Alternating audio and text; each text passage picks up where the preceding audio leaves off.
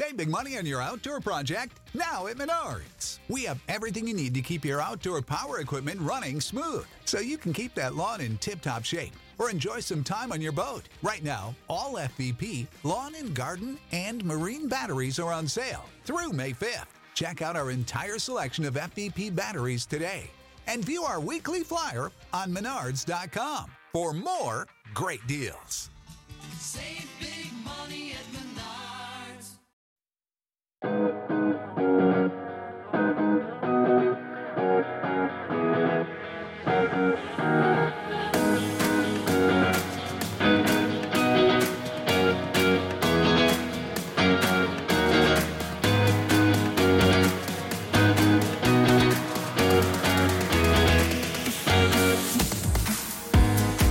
Hello, everyone. This is Geraldo Meglara, and welcome to another podcast episode of A Fit Life on the Believe Podcast Network, the #1 podcast network for professionals. Do you believe? Tony Mancy is a 62-year-old semi-retired professional exercise physiologist. He holds a master's degree from the University of Wisconsin. He has 10 years experience managing 2 health clubs, owns a personal training business called Fitness in Motion, and has a second-degree black belt in Shorin-ryu Karate, which I'm sure I'm mispronouncing. However, for 13 years, he conducted the NBA mandated preseason cardiac screening test for the Milwaukee Bucks.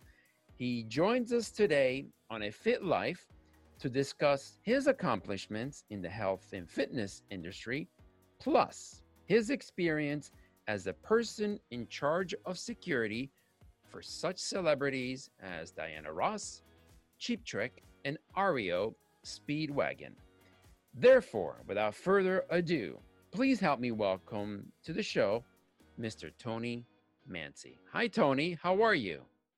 Great, Geraldo. Thanks for inviting me to your show. I'm looking forward to this. Listen, it's an honor to have you, man. You have, Thanks a lot. you have an amazing resume. So let's start off right off the bat. Tell me about who you are and a little bit about your background. I'm an exercise physiologist. I, started out at a young age being very interested in working out. Even before fitness was a trend or fad or whatever, I started out exercising and running and lifting weights way back when I was like 14, 15 years old. And when it came to college, I decided to take the path of exercise physiology and eventually got a master's in that. Beyond that, my career has centered around that in many forms in terms of personal training, managing health clubs, and so on. It's kind of my passion, and I really love it. Yeah, it's tough enough to get a bachelor's degree these days, but to get a master's degree, that's that's a lot. Yeah, of work. it was a 2-year commitment. Obviously, when I was an undergrad, there was a lot more time to fool around. But when I went back to graduate school, it was a job. I taught undergraduate anatomy and physiology labs. I basically lived in the library 7 days a week, other than training. So it was a big commitment. Was this always a passion of yours, Tony? Was this something that you wanted to do? Was this something you just fell into? What was your career path early on? Well, to tell you the truth, I have an undergraduate degree in business from University of Wisconsin-Madison. And when I was 18, I really didn't know what I wanted to do. So I thought, well, I'm going to get a general degree, and graduated and worked in a sales position. And I knew that's not where I wanted to be. So I went to the University of Wisconsin-Milwaukee, where I live, for a couple of years to make up course deficiencies. And then I enrolled in graduate school at the University of Wisconsin, because it's just, I think you need to do something that you're passionate about. I've always been a very active person, and that's something I'm really passionate about. So that's kind of the track I took. Okay. I understand that you manage 2 health clubs in Colorado, correct? I did. After graduate school, I decided, you know what, I don't want to live in Wisconsin my whole life. I need to experience, some other geographic location. So immediately after graduate school, I moved to Colorado, and with the intention of working in a hospital clinical environment. And when I was job searching, I met an owner of two health clubs. Now, he was an absentee owner, and he wanted me to, knowing my experience and background with a business and clinical background, he wanted me to manage two of his clubs. And he was the type of person that was an absentee owner. Mm-hmm. So I did that for about 10 years. Really enjoyed it. But I was kind of itching to get into my, clinical background in terms of cardiac physiology. So I kind of punted and I moved back to Milwaukee and did some personal training for about 2 to 3 years. With personal training, it's the income is cyclical. You're an independent contractor, and there's insurance issues. So then I decided that I would seek employment with a large healthcare system here in Milwaukee and work as a clinical exercise physiologist working with cardiac patients. And that was at Aurora Healthcare, correct? That's correct. That was for the last 13 years or so. Okay. So what did you see working at Aurora Healthcare? Was there anything that appealed to you? Was there a passion that you found? Was there something that maybe needed to be addressed? Because when you're in a big place of such, magnitude, you tend to notice things that maybe either are lacking or maybe things that you can improve. Was there anything that you saw that maybe you could add your 2 cents to and turn into $1? Sure.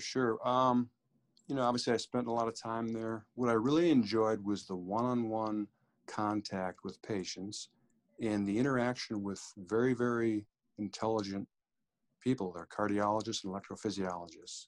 Mm-hmm. So that was very, very, it was fun and it was enriching to me. Some of the things that, I thought could be improved would be, you're in a large organization, it's huge, it had 30,000 employees, and it's very political. To get ahead, you had to, play the politics, which I'm not really good at. I'm good at taking care of patients. Okay. And I really, like I said, that was one of the aspects I really enjoyed, the one-on-one contact with patients, especially patients that had comorbidities, that, they came in with cancer and heart disease, and I gave them a lot of attention. And I also mentored residents, cardiac fellows that wanted to learn the methodology of the procedures and testing that I was involved in. And that was a very satisfying experience. And as you know, mentoring is not a unilateral relationship. You learn from the mentee as well. So that was something I really enjoyed. Let's talk about this second degree back up, because I love, I've always watched karate on TV. I've never practiced it myself, but you have 45 years experience training and teaching. Tell me about that. Yeah, when I was younger, of course, everybody, I don't want to date myself, but watching Bruce Lee films kind of sparked a little bit of interest in me. And when I went to Madison as an undergraduate, I met my college roommate. Actually, he had a brown belt in karate. And, I always had an interest in it. And I said, Jay, would you mind working out with me and teaching me? And he said, sure. And that kind of started the ball rolling. And he introduced me to my now karate instructor, or sensei, as they call it. Mm-hmm. And, we would, Jay and I would train in Madison during the week, and then we drive home on the weekends and train with my instructor. And, that was 45 years ago. Wow. I attained black belt in about 7 years, and that was training basically 5 days a week for 7 years, which is a little bit different. My instructor was he was a traditionalist, and a lot of schools aren't going that way. They're going to guarantee you rank in a specified period of time, whether you earn it or not. And to me, that's a hollow victory. So I was glad that I was able to work with my current instructor. He's close to 65 years old. He's been in it longer than I.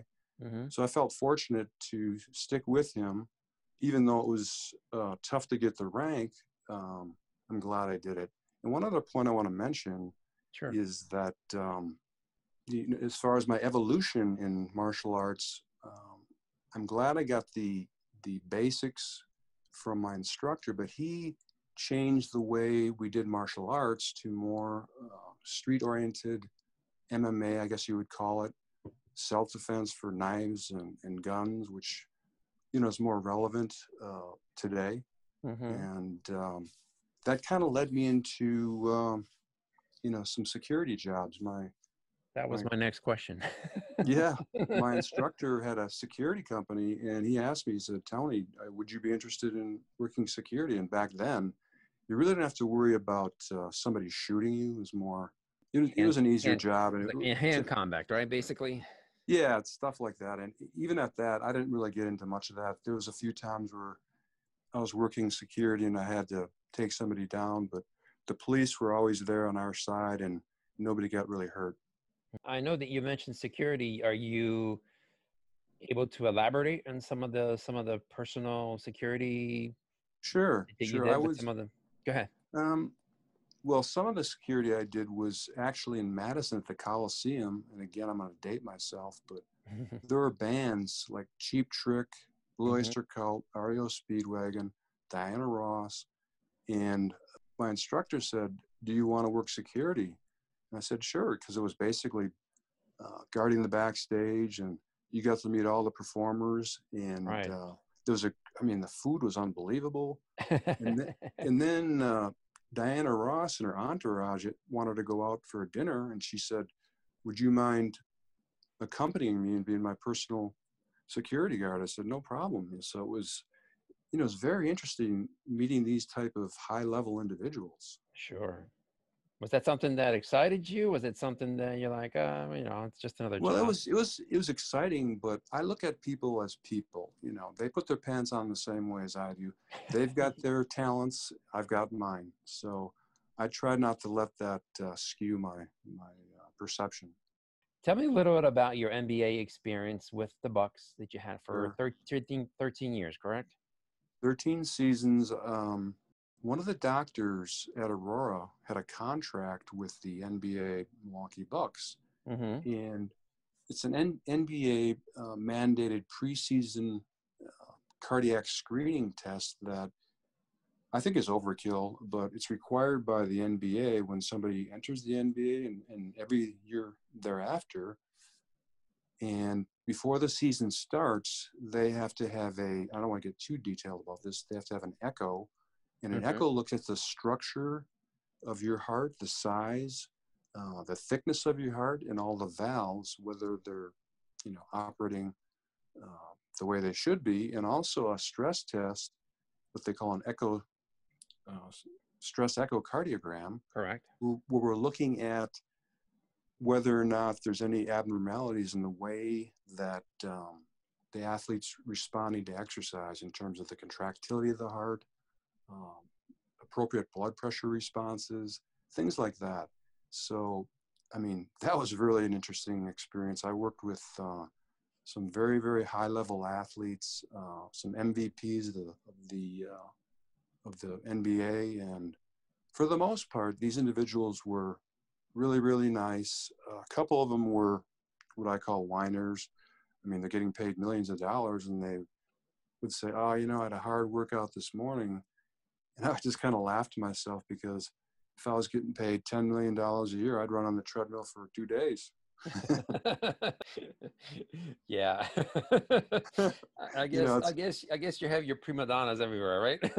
Yeah, but for the most part, the guys that I interacted with every year, they understood it was a prerequisite, and you know, we got along fine. There was a few guys. I remember one individual.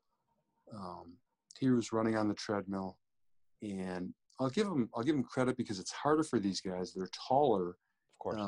and it's tougher for them to walk on a treadmill. But there was one individual, I won't name the names. He was on the treadmill, and we were evaluating him, and near the end of the treadmill test, there's an immediate stop of the treadmill.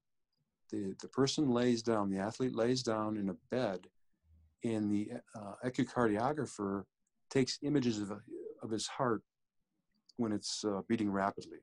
And they compare that to the resting images before they get on the treadmill to see if there's any cardiac abnormalities going on. Mm-hmm. And this particular individual was walking on the treadmill, and he was at peak exercise. He got off the treadmill, and for some reason, technically, the echocardiogram didn't capture the images. And he was like, "Oh no." And I said, "Look, so-and-so, I really apologize. This has never happened in 13 years that I've done this, but would you mind repeating the test?" And most people would say, "Hey, no problem." I said, "I'll give you, an hour, half an hour, whatever you need, some water." He said, "I'm not doing the test." And I said, "Well, that's fine, but you'll eventually have to do the test. Otherwise, you won't be able to play in the NBA. It's a requirement." Right. But that was one individual. The majority of the guys that I worked with were fun. They didn't have an ego. In fact, they were in my milieu, so they, they felt, comfortable, and it was a good experience. Something I'll never forget. Of course. Tell me about your exercise training program. What does Tony Mancy do during the course of the week to stay fit and healthy? What do you do? Well, I had been, first of all, when I was about, the same age as when I got into martial arts, I started, actually started lifting weights when I was about 13 or 14. Again, when fitness and weight training wasn't a big deal. And then as I got older, I got into martial arts. I got into running. I had been a runner for 25, 30 years. I competed in the Madison Triathlon and another triathlon. And currently, as you age, Geraldo, you have to adapt your exercise programs. So you can't do the things when you're 20 that you can do now, because you're going to be injured. Right now, of course, with COVID going around, I had been a member of the YMCA for 30 years, and I've decided not to go back there until they have a effective vaccine. I think it's a real risk. You're in a confined space. Mm-hmm. People are breathing harder. They may not have adequate outside air ventilation. So I've decided I bought a commercial spinning bike, which I had been doing at the Y for cardiovascular training. Mm-hmm. And I lifted heavy weights when I was younger. I don't do that anymore. There's no reason for it. You're subjecting yourself to injury. Mm-hmm. So I've got some dumbbells. I've got some resistance bands, along with my commercial spinning bike. I put up a chin-up bar. I do push-ups. It's in my blood, Geraldo. I'm not going to give up training. Yeah, no, I completely agree. What do you think about the virtual training that we have these days with the apps, with the most popular apps coming on? What's your thought on that? I mean, I've never used one. I've always had I'm sure they have some utility, but for me, I've got the inherent drive within me. Like I said, have this gym at home, and a lot of people will buy the equipment. They'll hang their jacket on it. But to me, it's been a lifestyle, a habit, then a lifestyle. And to tell you the truth, I don't feel not normal, but it's just part of my lifestyle. I don't need an app. I don't need somebody like on a Peloton bike screaming at me, "Go, go, go, go." I just have the inherent drive to do it. I just love it. I think it's good for you. It's good not only physically but psychologically. It's a mental wash. You mentioned the COVID, and obviously it is something that has been all over the news this year because you're sort of in the medical field. I mean, you've worked enough. What are your thoughts about finding a cure? Do you think we'll ever find a cure? Will it be something that'll just slowly fade away? What are your thoughts on that? It's hard to say. What I really think is they're going to initially have a vaccine, but from what I'm seeing from the literature, the virus has a tendency to mutate. Mm-hmm. So they may have to develop more than one vaccine and maybe get several booster shots. And they may be telling you on the news, oh, this is going to happen right away. It's not going to, in my opinion. I think it's going to be at least a year, unfortunately, before we see a semblance of pre-COVID, unfortunately. It's a terrible situation. People are dying. People can't see their loved ones in the hospital. And Right. unfortunately, we have to deal with it. Just something, that's my opinion. I think, I might be wrong. I hope I'm wrong. Right. But I just think that one thing for sure, I've noticed that in the literature, people that are obese or have diabetes, type 2 diabetes, metabolic syndrome, they're more susceptible to bad outcomes, meaning they're on a respirator and they may not make it.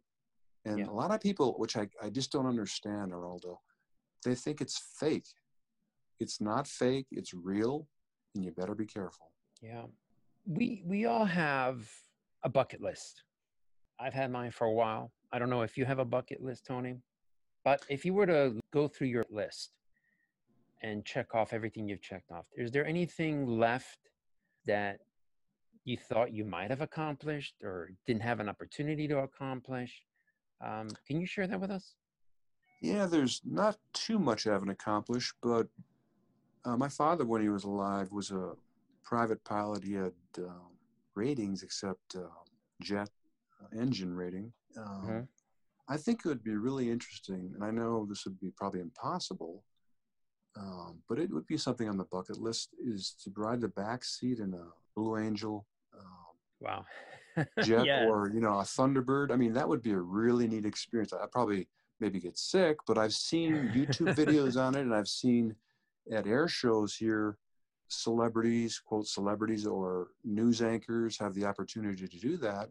I loved flying with my dad. And I think that would be really, really neat to have that experience. So I can assume you never jumped out of a plane then, did you, right? No, in fact, that's a funny story, because when I was in Madison, I have two older brothers. We're a year apart.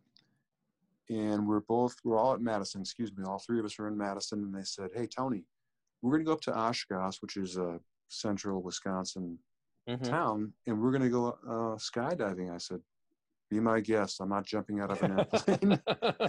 They did and had fun, but one of my brothers said, you're on a static line and you go backwards when you fall out of the plane. And he said, in terms of, it's like a head rush. You black out for about 5 seconds because it's just so much sensory overload. That is funny, because I've always said it. It's been a couple years now since I've said, listen, I wanted to jump up from an airplane. I don't know why I want to jump from an airplane. My niece did it. And I've been saying it. And what also drove me to it was the former president, George Bush Sr. Oh yeah, that's right. Right. So he jumped out of an airplane, and he was believed near over 80 or something, 80 years old when he did it. I think it was close 85, and 85 or something. He didn't do it alone. He had tandem jump. Yes, but if I did it, it'd probably be a tandem jump. I'd be worried the parachute wouldn't open up. That is the one thing that's holding me back, right? The parachute not opening. Because I believe you. Worry. Right, that's a good worry to have. Where do you see yourself 5 years from now, Tony? I see myself totally retired, focusing on spending more time with my family, if this is possible, gearing up my training, doing something different that I've never done with my training. I'm 62 years old, and the way that I've exercised and taken care of myself, it may not extend your lifespan, but I think it's going to definitely improve the quality of your life, especially as you get older. Very well said. For our listeners, you have some social media handles you'd like to share with us? Sure. I'm on Twitter. My handle there is at FITMSLAX. So it's FITMSLAX.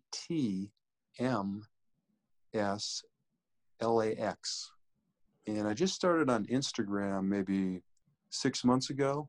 And my handle there is in lowercase letters, and it's Tony.MANCI. Tony.manci. So for your listenership, if you're interested, fine. I'd like the followers. I think you'd learn a lot, especially on Twitter. I tweet about exercise-related material and also cardiac related material. I'm connected up with obviously you and preeminent cardiologists, and we have a lot to talk about. And I learn a lot, and it's a platform for me to extend my information as well. Excellent. Tony, thank you so much for being on the show. It was an honor to have you. I encourage all my listeners to go visit your social media sites and reach out to Tony. He is an amazing person with an amazing background and a good-hearted individual. That's how I'd like to put it. So, Tony, thank you again for being on the show, and all the best to you. Thank you very much, Geraldo. I really appreciate the opportunity to be on your show. All right. Thank you. Well, that is it for this episode of A Fit Life. I want to thank Mr. Tony Manci for a great conversation. I hope you all enjoyed it as much as I did.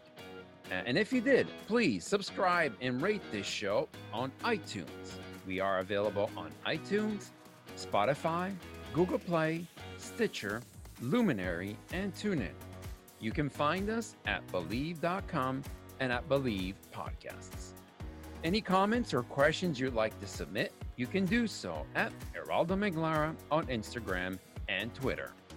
In closing, if you are interested in advertising on this show, please contact Believe at Believe.com. For A Fit Life, I'm Geraldo Meglara, here on the Believe Podcast Network, the #1 podcast network for professionals. Do you believe? Thank you for listening to Believe. You can show support to your host by subscribing to the show and giving us a 5-star rating on your preferred platform. Check us out at Believe.com and search for BLEAV on YouTube.